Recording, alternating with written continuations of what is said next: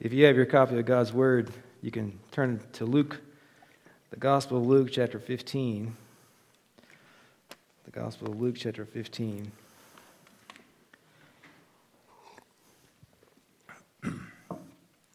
Luke, chapter 15.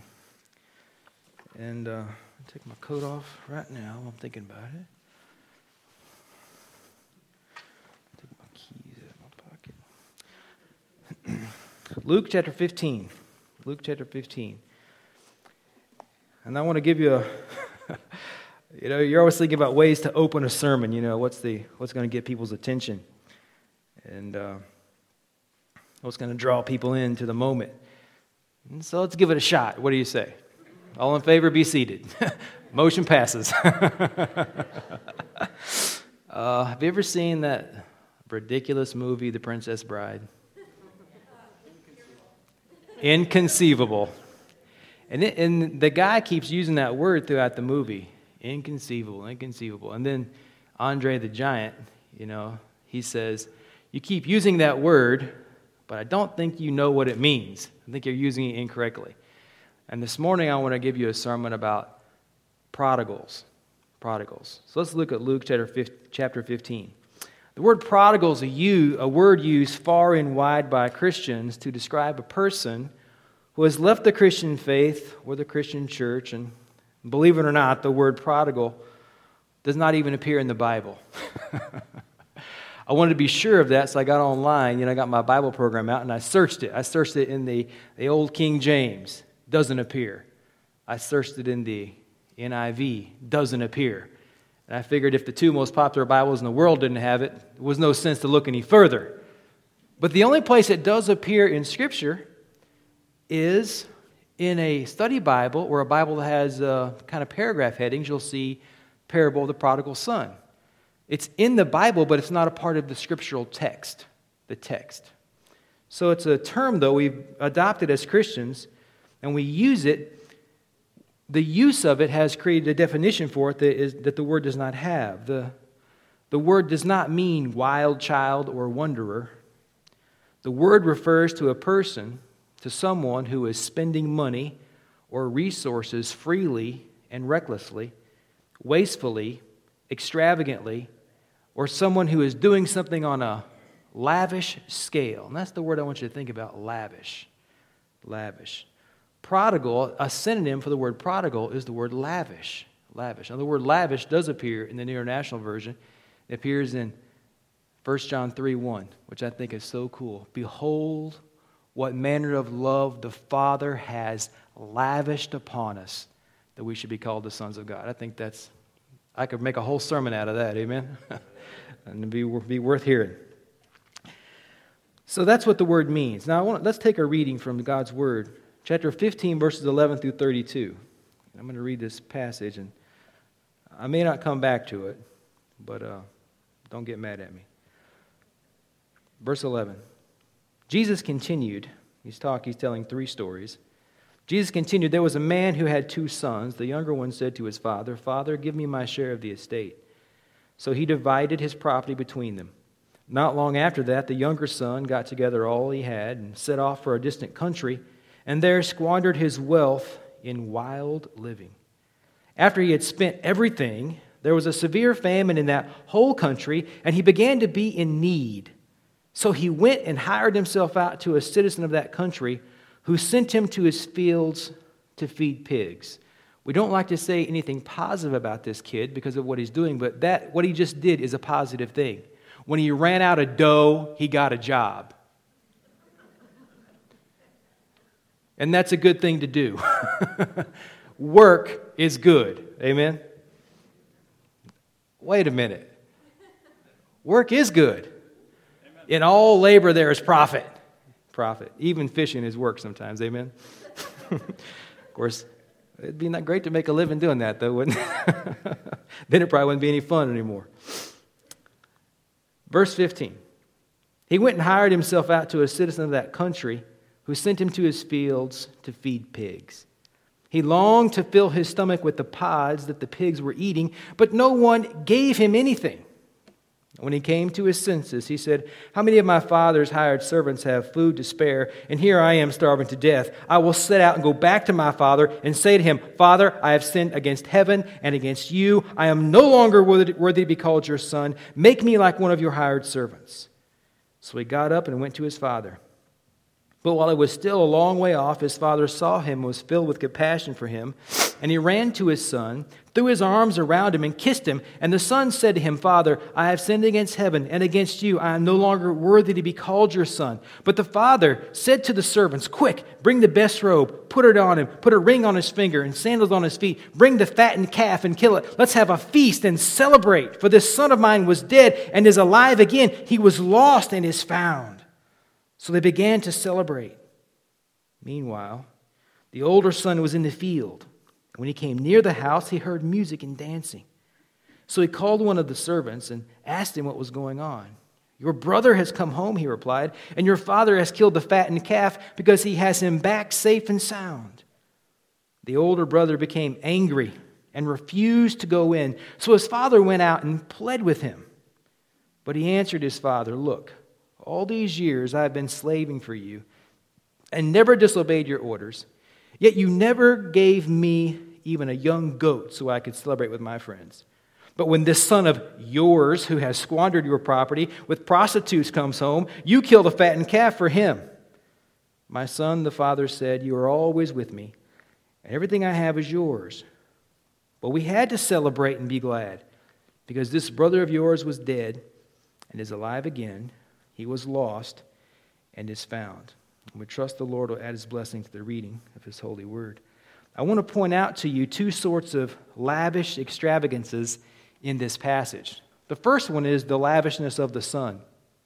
In our text, the younger son decides that he wants to leave home. He's sick of dad telling him what to do. And maybe he's not sick of his dad telling him what to do. He just wants to get out there and do something. My own son, my oldest son, when he was 18 years old, he decided to get a job. You guys might get to meet him next week, if you're good. But when he turned 18, he wanted to go out and get a job. He wanted to go live on his own. He did not leave home in rebellion. He was not angry at us. He said, "I'm a man now, and I'll go make my way in the world." So he went out and did it. I didn't want him to do it, but that was his choice. He was a man, full grown, had his own job, his own money, so he wasn't asking me for money, which was nice. So he went out. He just wanted to get out. Sometimes people just want to get out there on their own and just be their own man. I was that way. I left home when I was 18 years old, and so, because I was going to crack a joke about that, but I decided not to. Aren't you glad I didn't? This son, he decides he wants to go, but he doesn't have any money. Someday he'll have some money, but the only money he can see him getting is the money he will get when his father dies. But his father is not on death's door. So in a fantastic display of boldness and recklessness, he says to his father, "Give me what I'd receive at your death. I want to go and live my own life." And if you think that request is outlandish, the father's response is even more so, because the father says, "Okay." And then, without any consideration of what it cost him personally, the father disposes of his assets, gives the older brother his share, gives the younger brother his share, and the father goes along with it. So the son, he takes off and he gets busy living, and he lives it up, no doubt pursuing all the varieties of sinful indulgences that money can get you in a world where every vice is available for a price. That is what you have in Scripture. He goes and he wastes his money on riotous living. The Authorized Version says he goes and wastes his money pursuing worldly pleasures, just like you and me do sometimes. But he's on a scale that's massive. Anything he wants to do, he's got the money to do. There's a lot of things I would like to do, but I don't do because I ain't got the money, right? But this kid, he's got all the money. And so he goes and lives it up. Scripture says he squandered his wealth in wild living. And his fall from that precipice is so far that he winds up as a laborer on a pig farm where both the pay and the food were very small. What he did was he spent his way into disaster, disgrace, and finally into despair. That's the lavishness of the Son, the extravagance of the Son. Now we have the lavishness of the Father. The Father gives to the younger son what he wants. In spite of the personal pain it cost him, he does it. The boy wants to be happy, he wants to be free, so the Father lets him go. Letting him go out wealthy is, in my opinion, extravagant. It's lavish. Let him go, but don't let him go with a full bank account. But the Father does that. The Father allows himself to be discounted and dismissed by his Son. The fact that he lets his Son do this to him is also extravagant, in my opinion. And then years later, when the Son comes home, humbled and hungry, the Father is lavish in his display of love and joy for his Son. So much time had passed that the Father had believed that his younger son had died, but now he sees the boy is alive and he's filled with joy. The Father is so lavish in his demonstration of joy that it causes his older son to be upset with him. He is upset because he does not believe that his brother, his worthless, wandering, wild child brother, he doesn't think he is worthy of this kind of celebration. So the older brother is the opposite of stingy. The older brother is the opposite of extravagant. He's stingy. And I can hear you right now. Well, so what? What's the point? Why are you wasting our time with this? Well, this story is the third in a series of stories that Jesus tells in response to something the Pharisees say in chapter 15, verses 1 and 3. Look at the reading. Now the tax collectors and sinners were all gathering around to hear Jesus. They come to hear Jesus. Picture Jesus in the center. He has a nice place to stand or to sit, and all around him are people. They want to hear him. And the closest people to him, the Bible says, are the tax collectors and sinners. They're in the inner circle, and at the fringe of it are the Pharisees. And the Pharisees, they want to hear Jesus too, but they can't get close enough to hear Jesus because of all the rotten sinners around Jesus, and so it ticks them off. And here's what they say.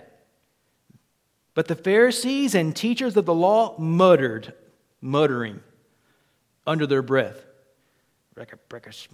You know how it goes. This man welcomes sinners and eats with them. Jesus hears this. Jesus hears everything because he's omniscient. He knows all things. He knows what we're saying here. And more frighteningly enough, Jesus knows what you're thinking in your heart right this very second. He knows all things. Proverbs 15:3, the eyes of the Lord are in every place, beholding the evil and the good. So Jesus gives a parable. It's at the end of verse 3. Then Jesus told them this parable. And this parable is actually one parable in three parts. It's one parable in three parts.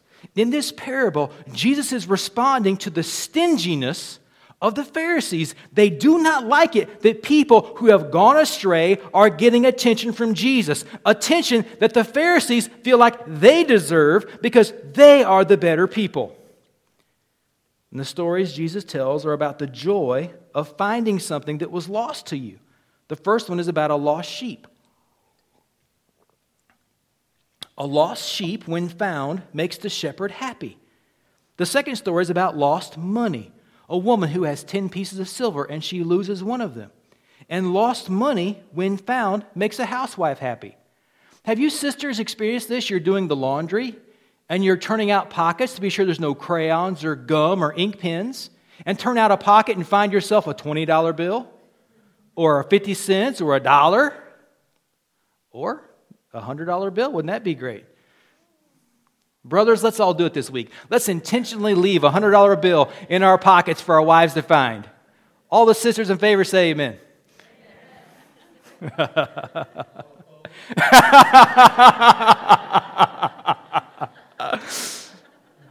We don't do that. Lost money, when found, makes a housewife happy. And then a lost son, when found, makes a father happy. Now, I want to ask you three questions in connection with this parable. The first one is this: are you a lost treasure yourself? Have you, like a sheep, sort of just wandered away from God? You didn't mean to wander away from God. But over time, you sort of lost track of where you were, and now you have found yourself distant from Him, far away from Him. You got caught up in your job, in your family life, or in your hobbies, or getting an education, and God has become a low priority to you. And before you have known it, before you realized it, God has almost become or has become a nobody to you. He's just a person you sort of used to know, like an old friend you went to school with years ago. You hadn't seen or talked to him in years because you've drifted away.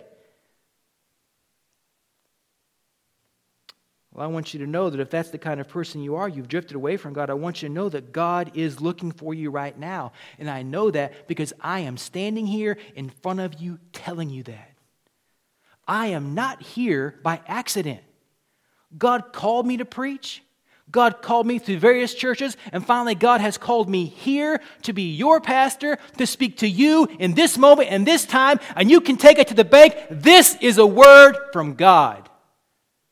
If you've wandered away from God, He sent me here to say to you, wandering sheep, come back. Come back. Or maybe you're like the lost coin. Maybe something has happened that caused you to get dropped by your church family or by Christianity. And when you hit the floor, you just rolled away. Have you had it happen? You ever drop a coin? At the house, we've been hanging lots of stuff at the new house, trying to get settled in. I've been hanging ceiling fans. I've been hanging light fixtures. I've been hanging pictures. I've been doing all kinds of stuff, and I've been dropping screws like crazy. You ever been on a ladder and drop a screw? You hear it hit the floor, but where in the world did it go? You get down there and you root around for it. You look around for it and you decide finally, I can't find it. It ain't here anywhere. So you get yourself another screw. You go to your box of screws, your little can of screws, and you get the wrong screw because you got to have something, right? And you screw it up there. You literally screw it up and screw it up.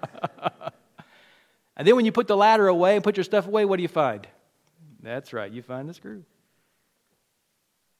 Maybe that's happened to you like a lost coin. Something happened that caused you to get dropped, and when you hit the floor, you just rolled away. Maybe some kind of church ugliness happened that caused you to lose sight of Jesus. And you forgot that a church is a fellowship of saved sinners. A church is a place. If you want to find sinners, you know where to find them at? I'll tell you where to find about 60 or 70, maybe sometimes 100 of them in Sheboygan, Michigan. It's at 616 West Lincoln. I see them every Sunday. They walk in the back door. We're all sinners, right? We're all sinners. And friends, you know, there are literally hundreds of reasons that you could come up with. There are hundreds of potential reasons, potential things that could cause you to start rolling away from the church. And then spiritual gravity kind of takes over, and you roll further away than you thought you could ever get from church. Brothers and sisters, we have plenty of reasons to roll away. But God has sent me here to say to you, He wants you back. I'm not like a shepherd right now. Now I'm like a broom. And I'm sweeping around, going into the corners, going under the bed, going behind the washer. And I'm pulling out all the dust. I'm dragging everything out. I'm getting every bit of trash and filth. I'm bringing everything out. And I'm getting the dustpan and I'm shaking it. Looking for the silver. Looking for the person who's rolled away from the Lord. You may have been tucked away underneath the washing machine for so long that you feel like, well, I'm no good to anybody. But that's not true. That's not true. I know it's not true because I'm here talking to you about it. This is God's love. God's done it for me. When I was in Bible college, I was living like a heathen in July of 1996, and in September of 1996, I found myself in Bible college, going down there to learn to be a preacher.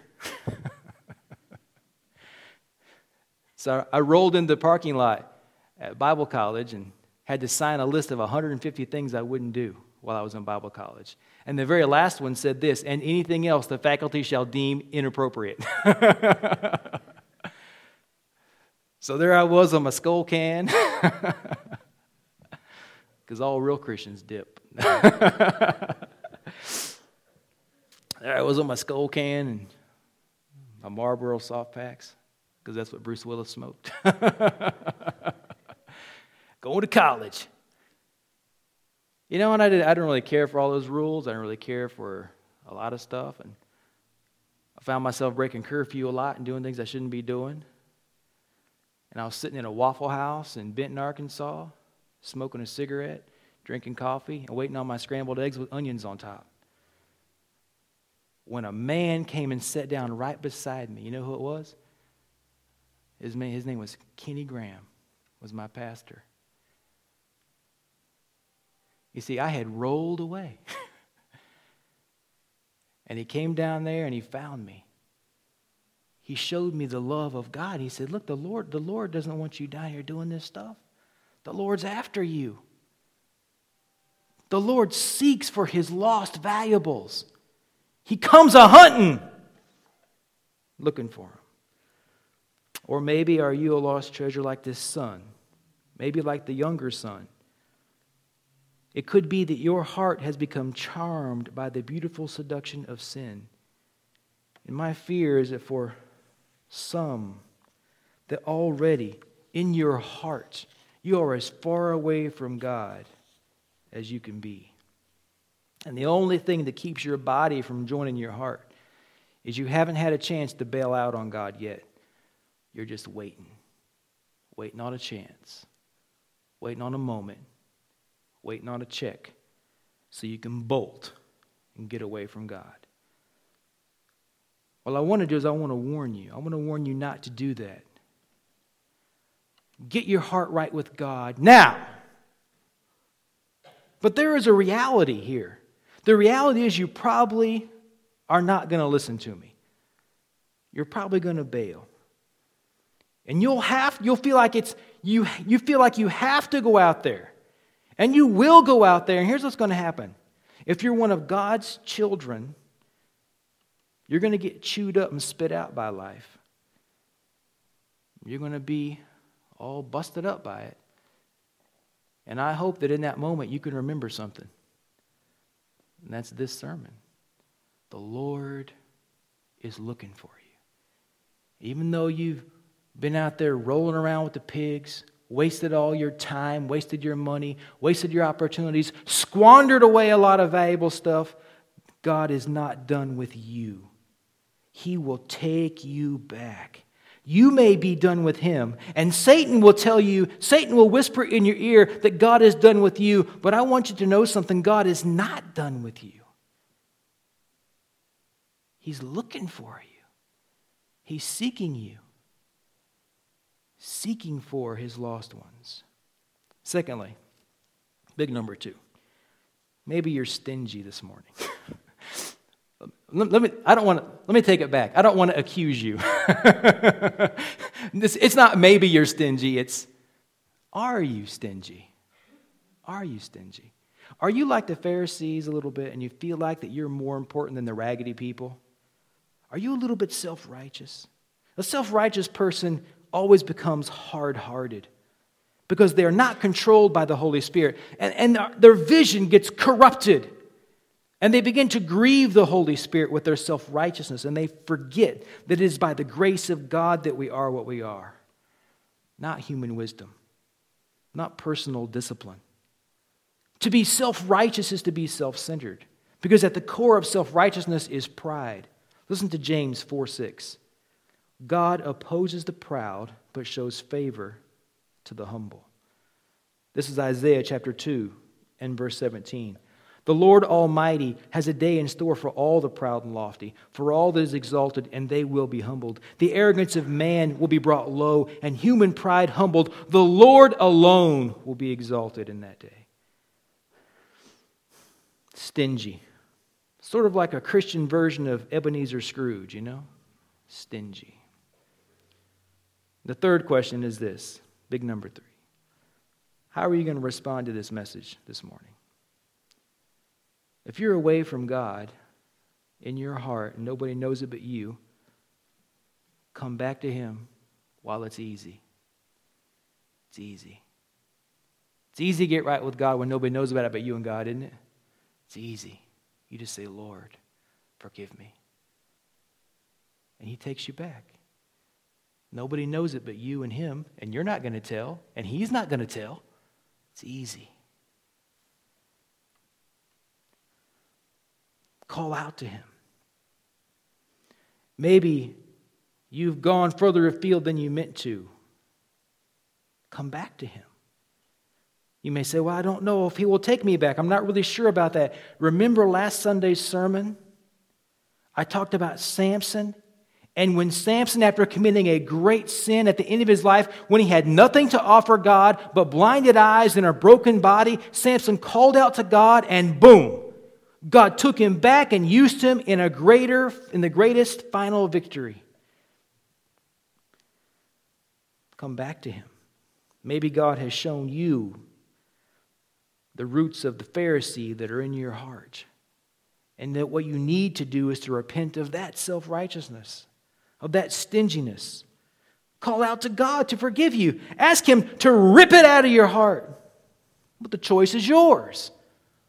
The phone is ringing. Please pick it up. Take your copy of God's Word. Look at Proverbs 28:13. I want you to hear what Solomon says. Proverbs 28:13.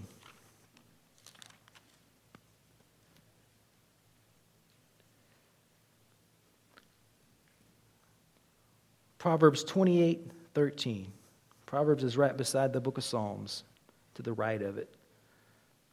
Whoever conceals their sins does not prosper, but the one who confesses and renounces them finds mercy. Mercy. Confessing your sin to who? Confessing your sin to God. Do you know what it means to confess? Me and Valerie, we've had 5 children together. 5 little sinners, just like their mom.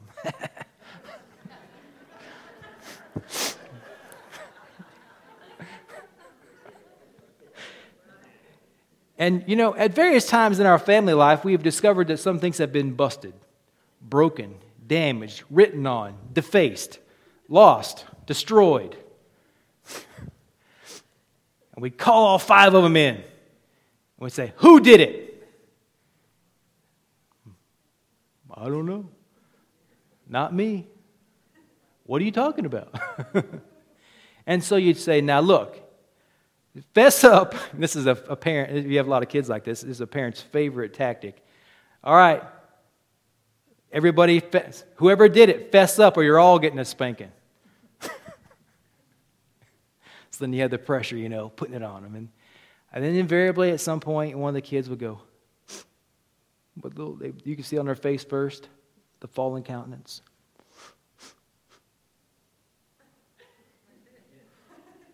Do you know what this is? That's confession. To confess is to raise the hand. That's what it means. I did it. I did it. You see, and God says if we confess our sins to Him, if we raise the hand and say, I did it, you know what we find from Him? Mercy. But when we go, oh, it was me, it was her, I saw her do it, we tell lies and cover it up, He does not give us the same kind of mercy. Repent. Proverbs 28:13. One scholar says maybe the greatest verse in all of Scripture. So here's the conclusion. I want to end with this brief story. It's from the life and letters of a Scottish pastor named Robert McShane. You'll hear him mentioned called Robert Murray McShane many times. He was a Scottish pastor and he lived from 1813 to 1843. He died when he was 30 years old. He wrote a letter to a person who had left his church. He pastored a church in Scotland. He wrote a letter to a person who had left his church and left the Christian faith. It was the wayward son of a church member. In the letter, he says this. This is not a direct quote because I've modernized it for us. But in the letter, he says this. I hear that you are happy now, happier than ever. You are happy without God. And then he says something that really struck me. That you can be happy without God should scare you, because without God, you are in constant danger. Happy without God. At some point, the wanderers away, they have to go through this thinking, do I really need God? I'm happy without Him. My life is pretty good without Him. But if you're happy without Him, it means you are under the full deceptive powers of darkness. And you're in danger. In danger. I want all of you to remember that. Without God, you are in danger. So here's three conclusions. Don't leave God. Don't leave Him. You say, well, everybody else is leaving Him. If everybody's jumping off a cliff, are you going to jump off a cliff? Don't leave Him. That old song, I've decided to follow Jesus. Though none go with me, still I will follow. You know, some people go to heaven in a crowd, and some people go to heaven alone. I have pastored people who were saved, their wife was saved, their husband saved, their kids all saved, their moms and dads all saved, the whole family saved. All of them are Christians going to heaven. I've also pastored people who they are the only person in their whole family who is saved. Lost husband, lost wife, lost sons, lost daughters, lost moms, lost dads, lost everything. And they're the only Christian. That's what I mean when I say some people go to heaven with the crowd, some people go to heaven alone. Don't leave God, no matter what. Don't leave Him. If you have left Him, please come back. Please come back. His arms are wide open. When you do come back, you may hear some Pharisees running their mouth. But I want you to know something. They don't speak for God. They're speaking for themselves. They're not speaking for God. God is not pleased with them or their sin. Come back to the Lord. Don't leave Him. And if you have left Him, come back. If you've left Him by just a little bit, come back. It's a short step. Come back to the Lord. Let's pray together. Father, we commit this sermon to your hands and to the work of the Holy Spirit. We pray these things in Jesus' precious name. Amen.